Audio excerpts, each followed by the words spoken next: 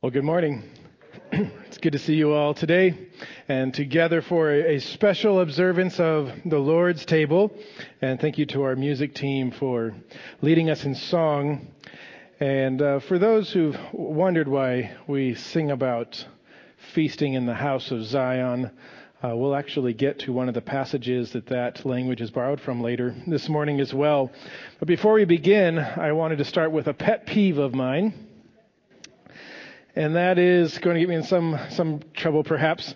If this applies to you, I apologize. Don't worry about it. A pet peeve of mine is cheesy wedding vows. Cheesy wedding vows. And by cheesy wedding vows, I don't mean just that have, beautiful poetic language. That's great. By cheesy wedding vows, I mean wedding vows that aren't actually vows. They're sort of non-committal love letters to each other. Or perhaps on the other extreme, they're these gushing declarations that are impossible to keep. I vow to never make you unhappy any day of my life. I'd be curious to see what the world record holder on keeping that vow is. I mean, those things are sentimental. They often come from a sincere heart, but they fall so far short of what that portion of a wedding ceremony is meant to be about. The primary purpose of wedding vows is not to make your beloved go, "Aww."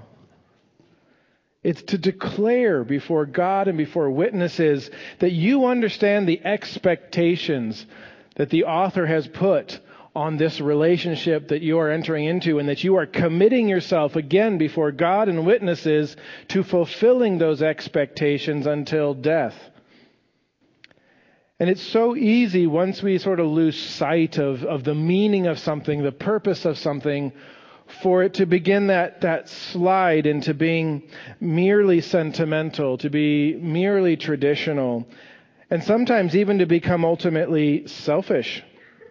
And that was the case with the Corinthians when it came to the Lord's table, the Lord's Supper. It had gone through that sad decline. And this morning, as we look at the Lord's table, it's my hope that we are going to be reminded, all of us together, of the incredible blessing, the incredible meaning that the Lord's table represents to us each and every week as we observe it. And I hope it will encourage us never to be guilty of approaching the table of our Savior carelessly. And so with that in mind, if you have your Bibles, I'd invite you to turn with me to 1 Corinthians chapter 11. We're just going to be looking at verses 23 to 26 this morning.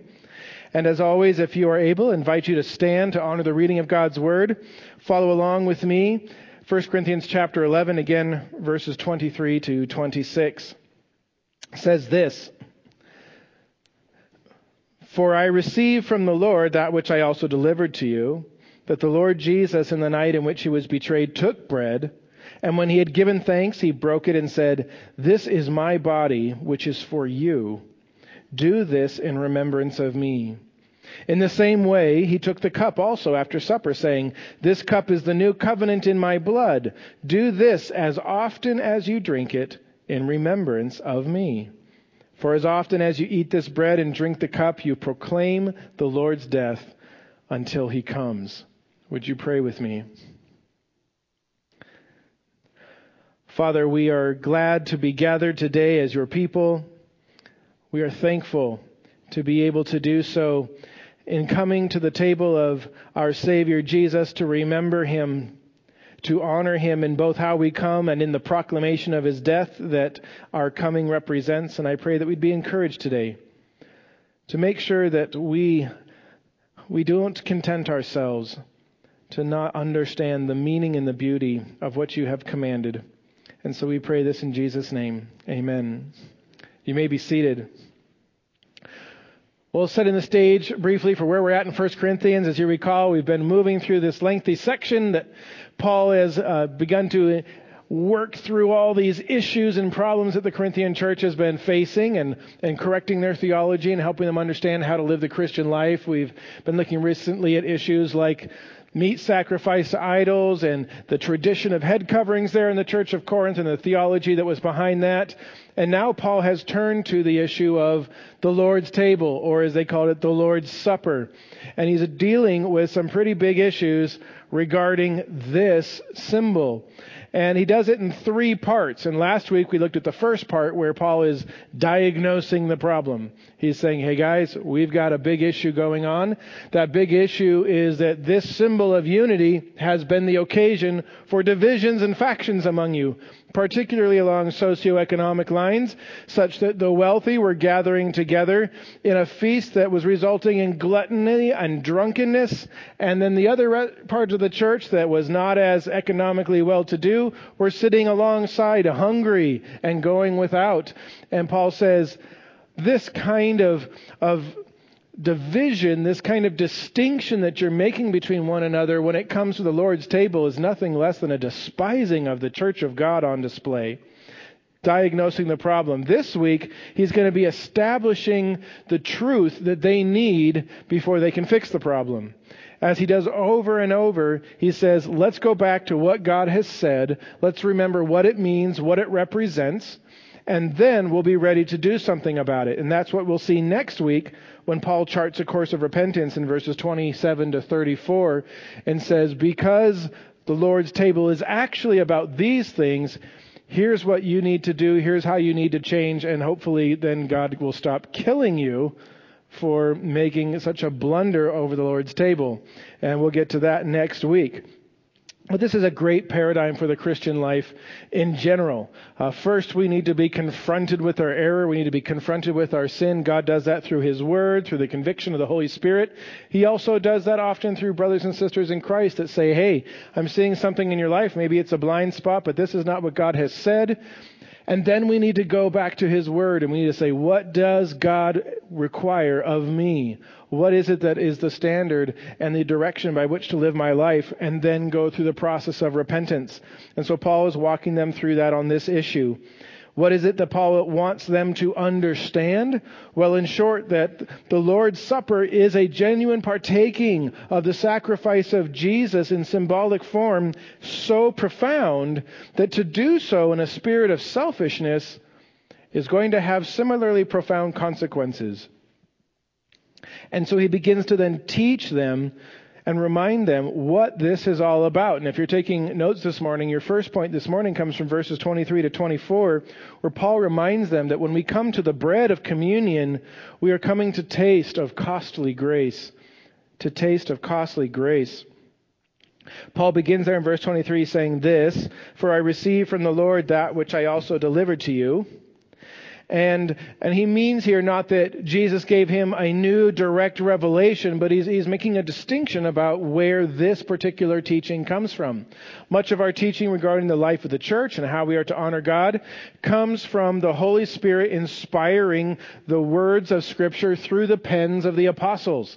And so much of our New Testament is written by Paul or Peter or John or these men that God worked through to inspire the various letters that make up most of our New Testament.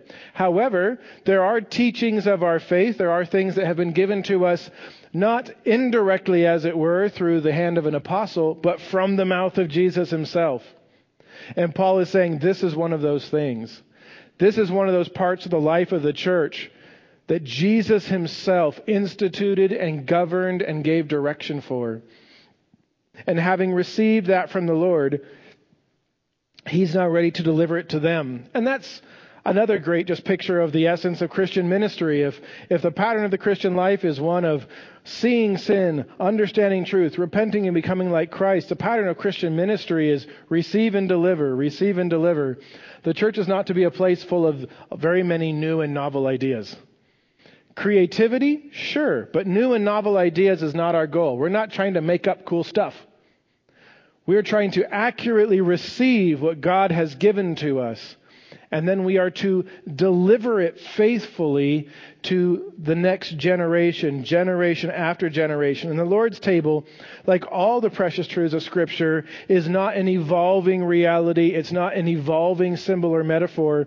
It is something that needs to be carefully received, experienced, and then delivered. And that's one of my favorite parts of communion, is seeing folks come forward, some saints nearing heaven to partake of communion, and right there with them, other saints newly in Christ, just having confessed their faith, learning how it is that they are to regard the body and blood of Christ in this memorial meal and honor Him.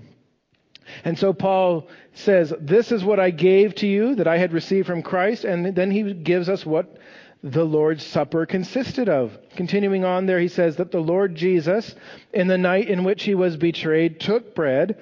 And when he had given thanks, he broke it and said, "This is my body, which is for you. Do this in remembrance of me." And so Paul is now walking them through the instruction that he had received from the Lord. And he begins with the timing of the giving of the Lord's Supper, that last night when Jesus was with his disciples in the upper room at the end of that long, tumultuous week, approaching the cross when Jesus had been through so much and the crowds and all of the drama. And then he finally has this time to withdraw and just be with his closest followers. And in that last upper room, he is giving them this instruction. But there's this other little bit that we see and hinted at here in this passage, and that is that despite what might have been an idyllic, quiet scene, it is full of hardship and drama. As Paul notes, this is the night in which Jesus was betrayed. This is the night in which Jesus was betrayed. And that should have been the end of the story. God came to earth to be among his people. He was super nice, did all kinds of really wonderful things, and then they betrayed him. And so the earth was consumed in a fireball of divine wrath, and God lived blessedly ever after, right? That's how the story should have gone from human estimation. And yet all the sufferings, all the hardships of Christ are summarized in this one word, that Jesus was betrayed. And yet that is not the end of the story. Our Savior did not stop at betrayal, at suffering, but he would persevere, which is why we are gathered here, not to commemorate the ashes of divine judgment, but to commemorate the sacrifice of a gracious Savior.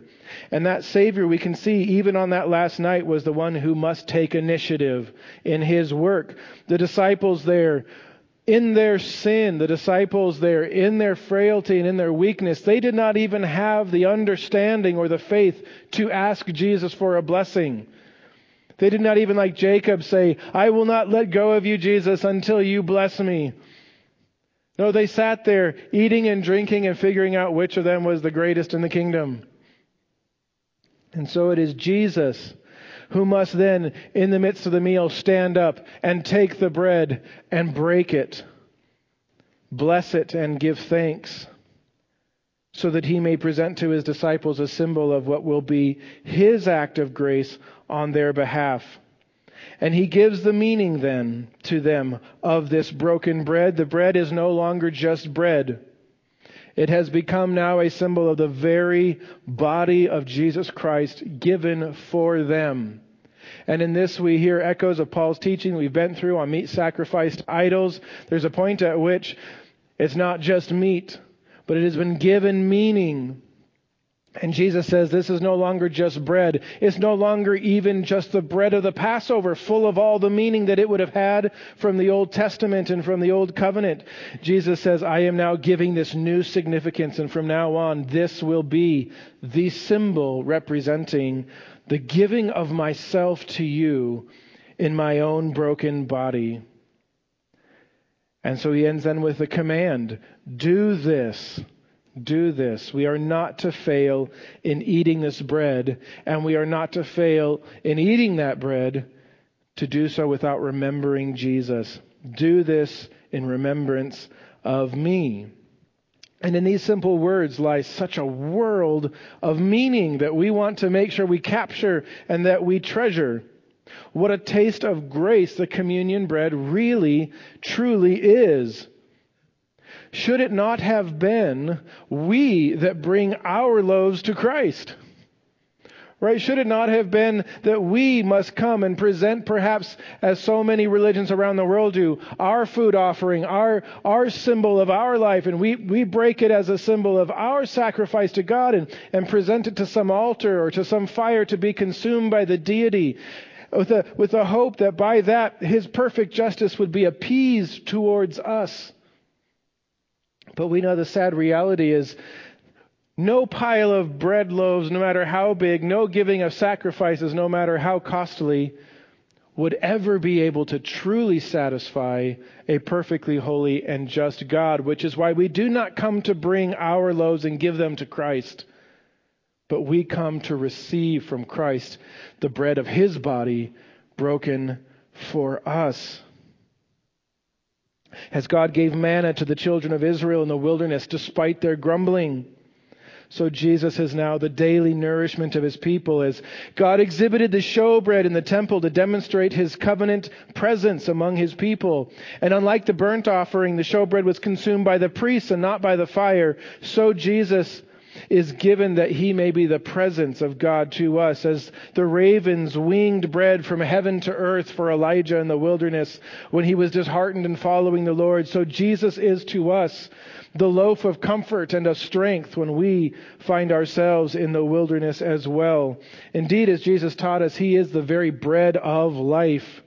And those who partake of Him will find the hunger of their soul satisfied.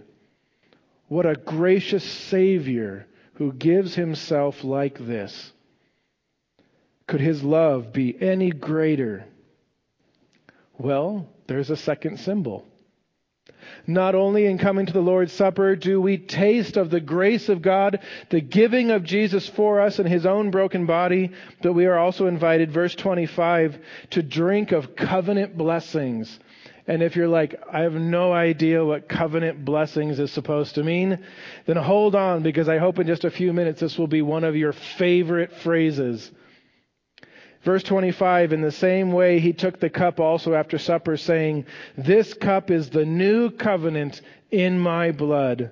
Do this as often as you drink it in remembrance of me." In an echo of the giving of the bread, Jesus secondly takes up the cup on that night after supper. And we understand that it is not the physical cup that is the symbol. It's not the vessel. It's what it contains. It is that liquid within which will serve as the symbol. A symbol, just as the bread was of Christ's body, in this case, a symbol of the blood of Jesus. But I want you also to notice here that He is not giving us another symbol of merely the same reality. In the giving of the bread, we had the picture of the broken body of Jesus, which He says is given for us. And when we come to the cup, we come to the symbol of the blood of Jesus shed for us, which also is a symbol of His giving, also is a symbol of His dying. But notice that Jesus ties it to something more particular. He ties it to something that is one of the most amazing, momentous happenings in all of Scripture. The inauguration of the new covenant. Well, what's a covenant? And what's the point of having a new one? This is part of the bedrock of our faith. The God we worship is a God who makes binding promises with His people. And these binding promises with blessings and curses attached are what we call covenants. And there's a number of covenants in the Scripture. Covenants made with Abraham, with Moses, with David, with Solomon and others. But the one we're going to focus on at the moment is God's covenant with His people through Moses at Mount Sinai. And you can remember that scene when God brings His people out of the land of Egypt through the Red Sea, and they gather in the wilderness at the base of Mount Sinai. And God shows up on that mountain and shakes it with fire and thunder, His glory radiating from the top of that hill as He gives to them the 10 Commandments and the rest of the law, and makes a covenant with His people there. If Israel would be obedient to that revealed law, Yahweh would bless them forever. He would give them a land. He would give them great abundance in the land, protection and fellowship. If, however, Israel were to be unfaithful to God, if they would violate that law, then the covenant stipulated that they would experience judgment from God. And that's the story of the Old Testament. A covenant of blessings and cursings that hinges on the obedience of God's people. Was it a bad covenant? Certainly not. It was a righteous and it was a good covenant that came from a righteous and a good God. The problem is that Israel, like the rest of us, was not righteous and good. And as a result, we can see from one end of the Old Testament to the other this sad cycle of Israel declaring their allegiance and love for Yahweh and then experiencing His blessings and then turning their back on Him in idolatry and falling under the curse of the law.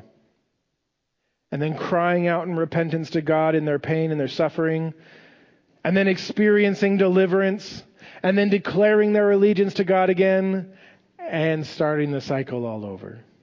Round and round and round. At the pinnacle of that cycle in the Old Testament, when the complete destruction of God's chosen city of Jerusalem and the razing to the ground of the temple of God there was imminent, the nation had become weary of this covenant that they were so woefully unable to keep. The prophet Jeremiah in particular wept over the coming judgment of God and wrestled with the seeming hopelessness of it all. And that is when God revealed that there was still good news for those whose faith remained in God. You see, the covenant of Moses was a big deal, much like the demands of the stone table in C.S. Lewis's The Chronicles of Narnia, immutable and unchangeable and ancient. But just as in that story, there was a magic deeper still. It was God who had promised all the way back in the very Garden of Eden that He, of His own accord, would bring about a seed of the woman who would crush the head of the serpent. And it was God again, without reference to our obedience, who had promised Abraham that through him would come that very seed, and through him would come a blessing to the whole world. And God had not forgotten that commitment. And so the Mosaic covenant, God's promises and curses given to Moses, would not and could not be the final word. And what joy it must have been then for Jeremiah to receive, and you'll be able to follow along on the screen with me, these words in the midst of his sadness. When God says, "Behold, days are coming, declares the Lord, when I will make a new covenant with the house of Israel and with the house of Judah, not like the covenant which I made with their fathers in the day I took them by the hand to bring them out of the land of Egypt." He's talking here of that Mosaic covenant that God made through Moses at Sinai. This covenant, he goes on to say, which they broke, although I was a husband to them, declares the Lord. But this is the covenant which I will make with the house of Israel after those days, declares the Lord. I will put my law no longer on stone tablets, no longer on scrolls and parchments. I will put it within them and on their heart. I will write it, and I will be their God, and they shall be my people. They will not teach again every man his neighbor and each man his brother, saying, "Know the Lord," for they will all know me, from the least of them to the greatest of them, declares the Lord. For I will forgive their iniquity, and their sin I will remember no more. What a wave of comfort and mystery this must have been to Jeremiah to hear these words, even as those who are about to lay waste to Jerusalem are giving siege to the city. This new covenant would not depend on their strength, but on the power of God. It would not establish a law always out of reach for fallen man, but it would establish a relationship of fellowship and nearness with God. It would no longer require rivers of the blood of sacrifices to make constant atonement for the sin of the people, but it would finally bring forgiveness of sin and a remembrance of sin that was no more. And Jeremiah must have wondered, could such a thing ever possibly last? And so God goes on in verse 40 to say, I will make an everlasting covenant with them, that I will not turn away from them. What good news! Because over and over in Israel's history, they had turned their back on Yahweh, and in faithfulness to His covenant promises to them through Moses, God had turned the face of His blessings away from them. And now God says, I will not turn away from you to do you good.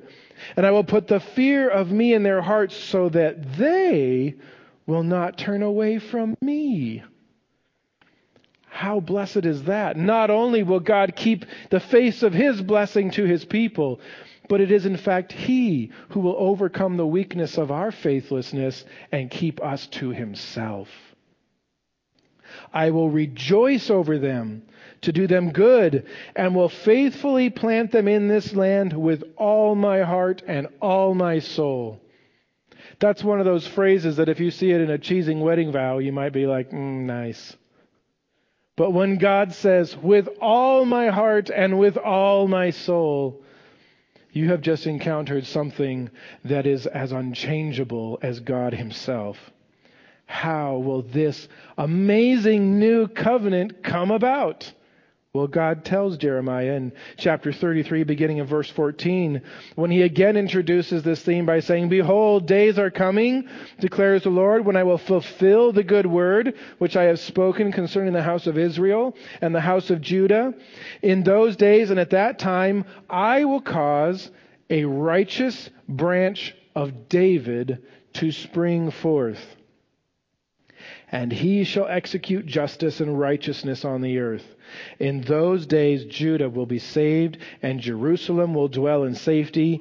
And this is the name by which she will be called: Yahweh is our righteousness.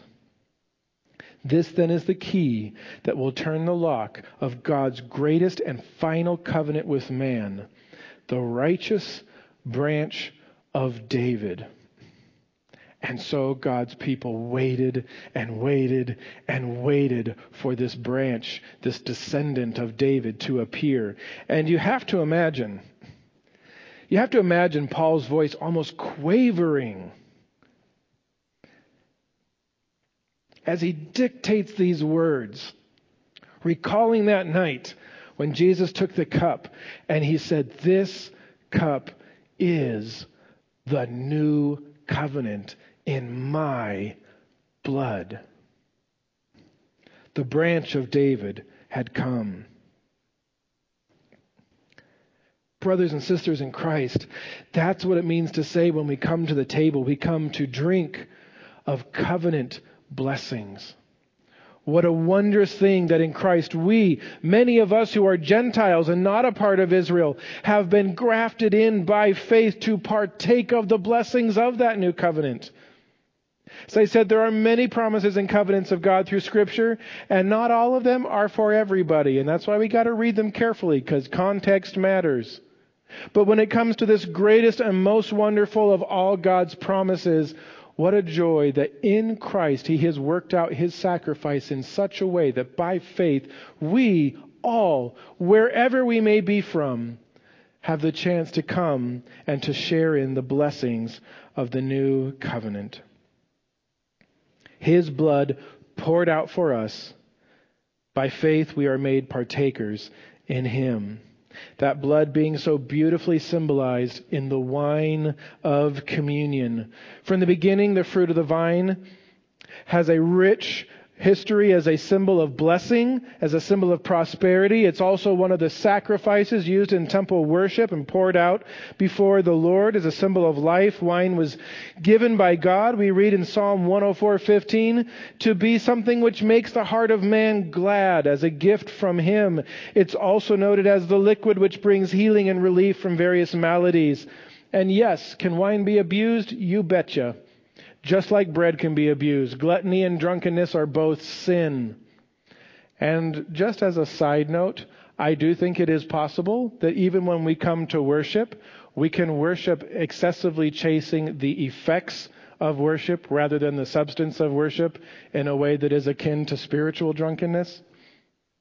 But when used in moderation as the gift that it is, wine is a powerful symbol of happiness, sacrifice, comfort, and even judgment. All these things and more are fulfilled in our Savior. And it ought to also be noted that it is wine, unlike the bread, which our Savior also singled out for future significance. For on that night when He drank with His disciples, He makes the comment that He will never again taste of wine until He drinks it with us in His kingdom. And so this is the symbol that unites us not only with his death, but most particularly with our anticipation of feasting with him at the wedding feast of the Lamb. When we take of the cup, we unfold all the beauty of the symbol and all the meaning of its substance, the life of Jesus poured out as a covenantal sacrifice by the shedding of his blood. And when we think about the goodness then of the new covenant in contrast to the old covenant, we, like the author of Hebrews, can get caught up in the grandeur of all this in Hebrews chapter 12, beginning in verse 22. And here's where that language of Zion comes from. The author of Hebrews discussing why the old covenant is so far a pale shadow of the fullness of the new covenant. He says, "But you have come not to Mount Sinai, but to Mount Zion, and to the city of the living God, the heavenly Jerusalem, and to myriads of angels, to the general assembly and church of the firstborn who are rolled in heaven, and to God, the judge of all, and to the spirits of the righteous made perfect, and to Jesus, the mediator of a new covenant, and to the sprinkled blood, which speaks better than the blood of Abel." He goes on in verse 28 to say, "Therefore, since we receive a kingdom which cannot be shaken, let us show gratitude by which we may offer to God an acceptable service with reverence and awe, for our God is a consuming fire." And in those final words, we turn a corner to where our passage this morning will end as well. For we cannot partake of Christ with understanding and not find ourselves compelled to gratitude, to service, reverence, and awe. The Corinthians are showing none of those qualities. And that's how Paul knows they do not understand the Lord's Supper and why he must teach them again what it is all about. And so he closes his review of the Lord's Supper with a call to them to engage in consecrated worship. Your last point in your outline this morning, an act of consecrated worship. Look with me at verse 26. "For as often as you eat this bread and drink the cup, you proclaim the Lord's death until he comes." Something which is consecrated, it merely means to have been set aside for special or sacred use. And Paul moves from the actions of Christ in giving himself to the significance of us in coming to observe them. Whenever we take communion together, Paul teaches us here, we become bound to the significance of that sign. This again goes back to the themes we learned in the discussion of meat sacrificed to idols.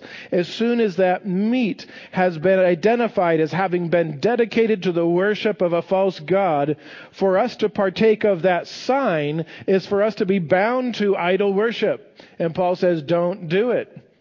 However, similarly, when we come to the table of the Lord, to partake of this sign is to bind ourselves to the meaning of this meal. We cannot participate in the symbols of the Lord's Supper without participating in the meaning of the Lord's Supper. And for this reason, as Paul's going to go on immediately to explain, those who are coming and eating and drinking carelessly were in fact guilty of an offense against the real body and blood of Jesus. And that had gotten some of them killed, Paul will say. But that's next week. For now, Paul is reminding us here that when we partake rightly of communion, it is a collective proclamation of Christ's death and a collective anticipation of his return. Have you ever been to a memorial service during which they said, "Thank you for being here as we remember the deceased, and we'll continue this service until they show up"?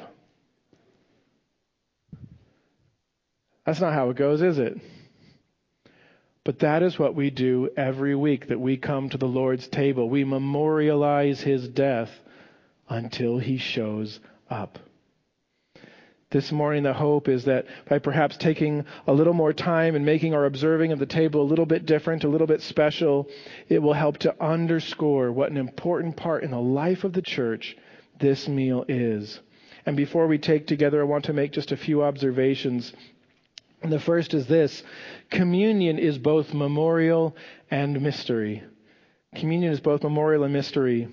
This is bread and this is the cup. They are symbols.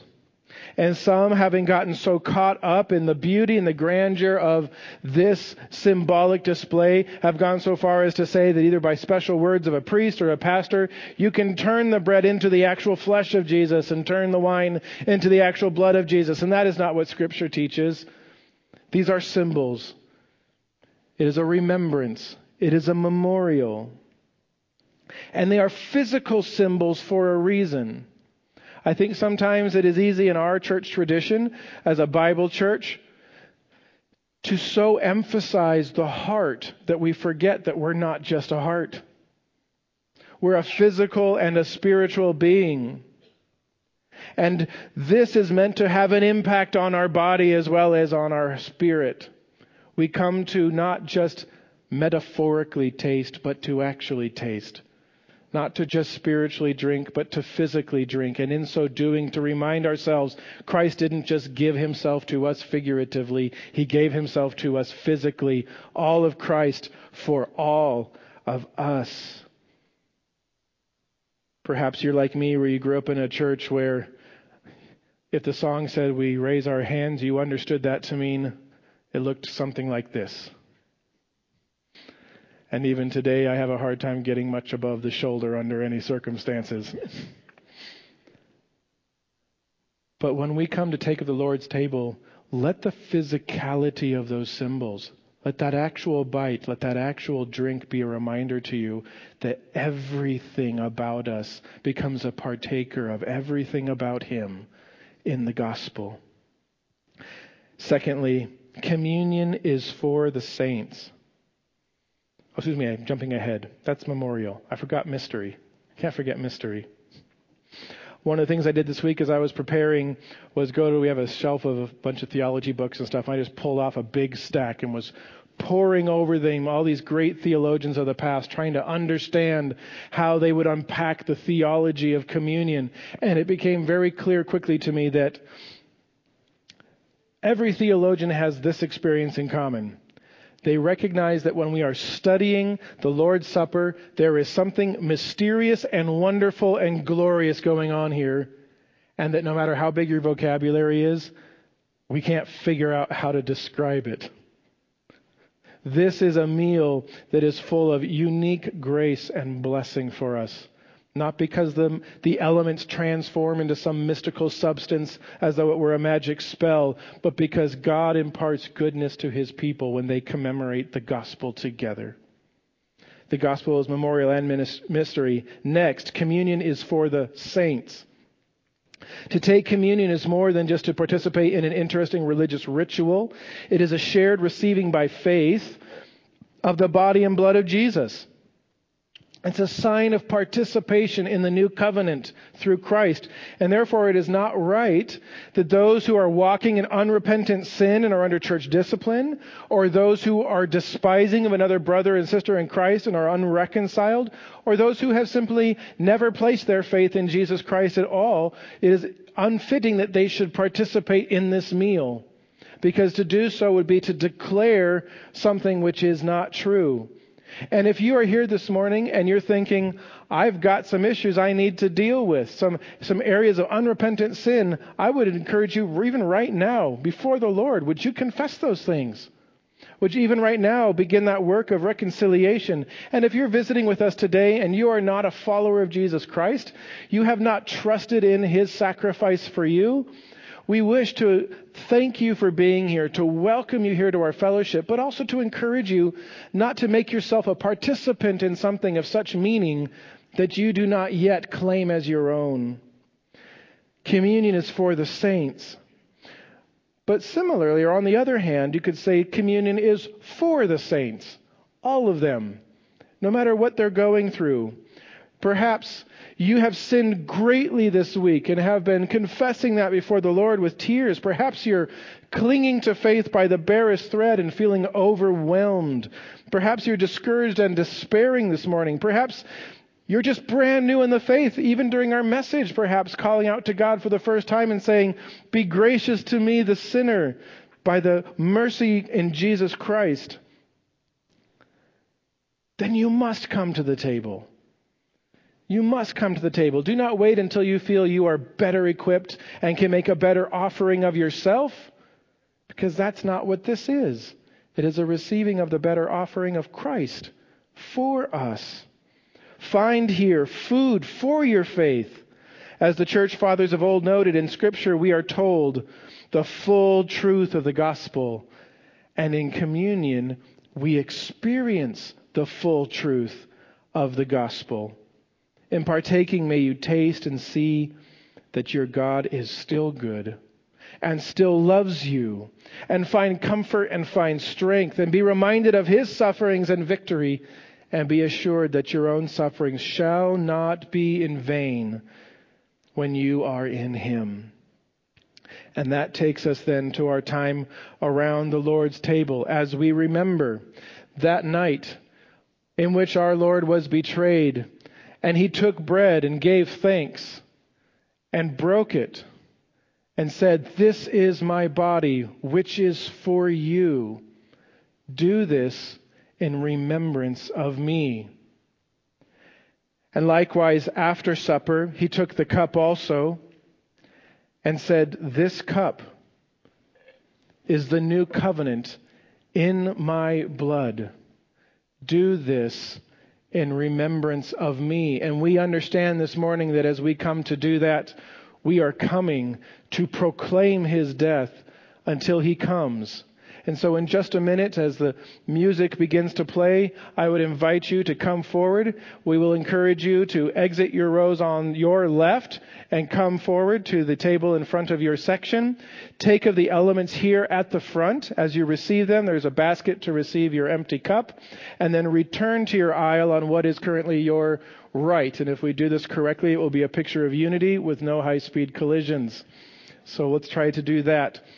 In coming to take, as I mentioned, next week, Paul's emphasis will be on the careful examination of the heart so that we do not partake in an unworthy fashion.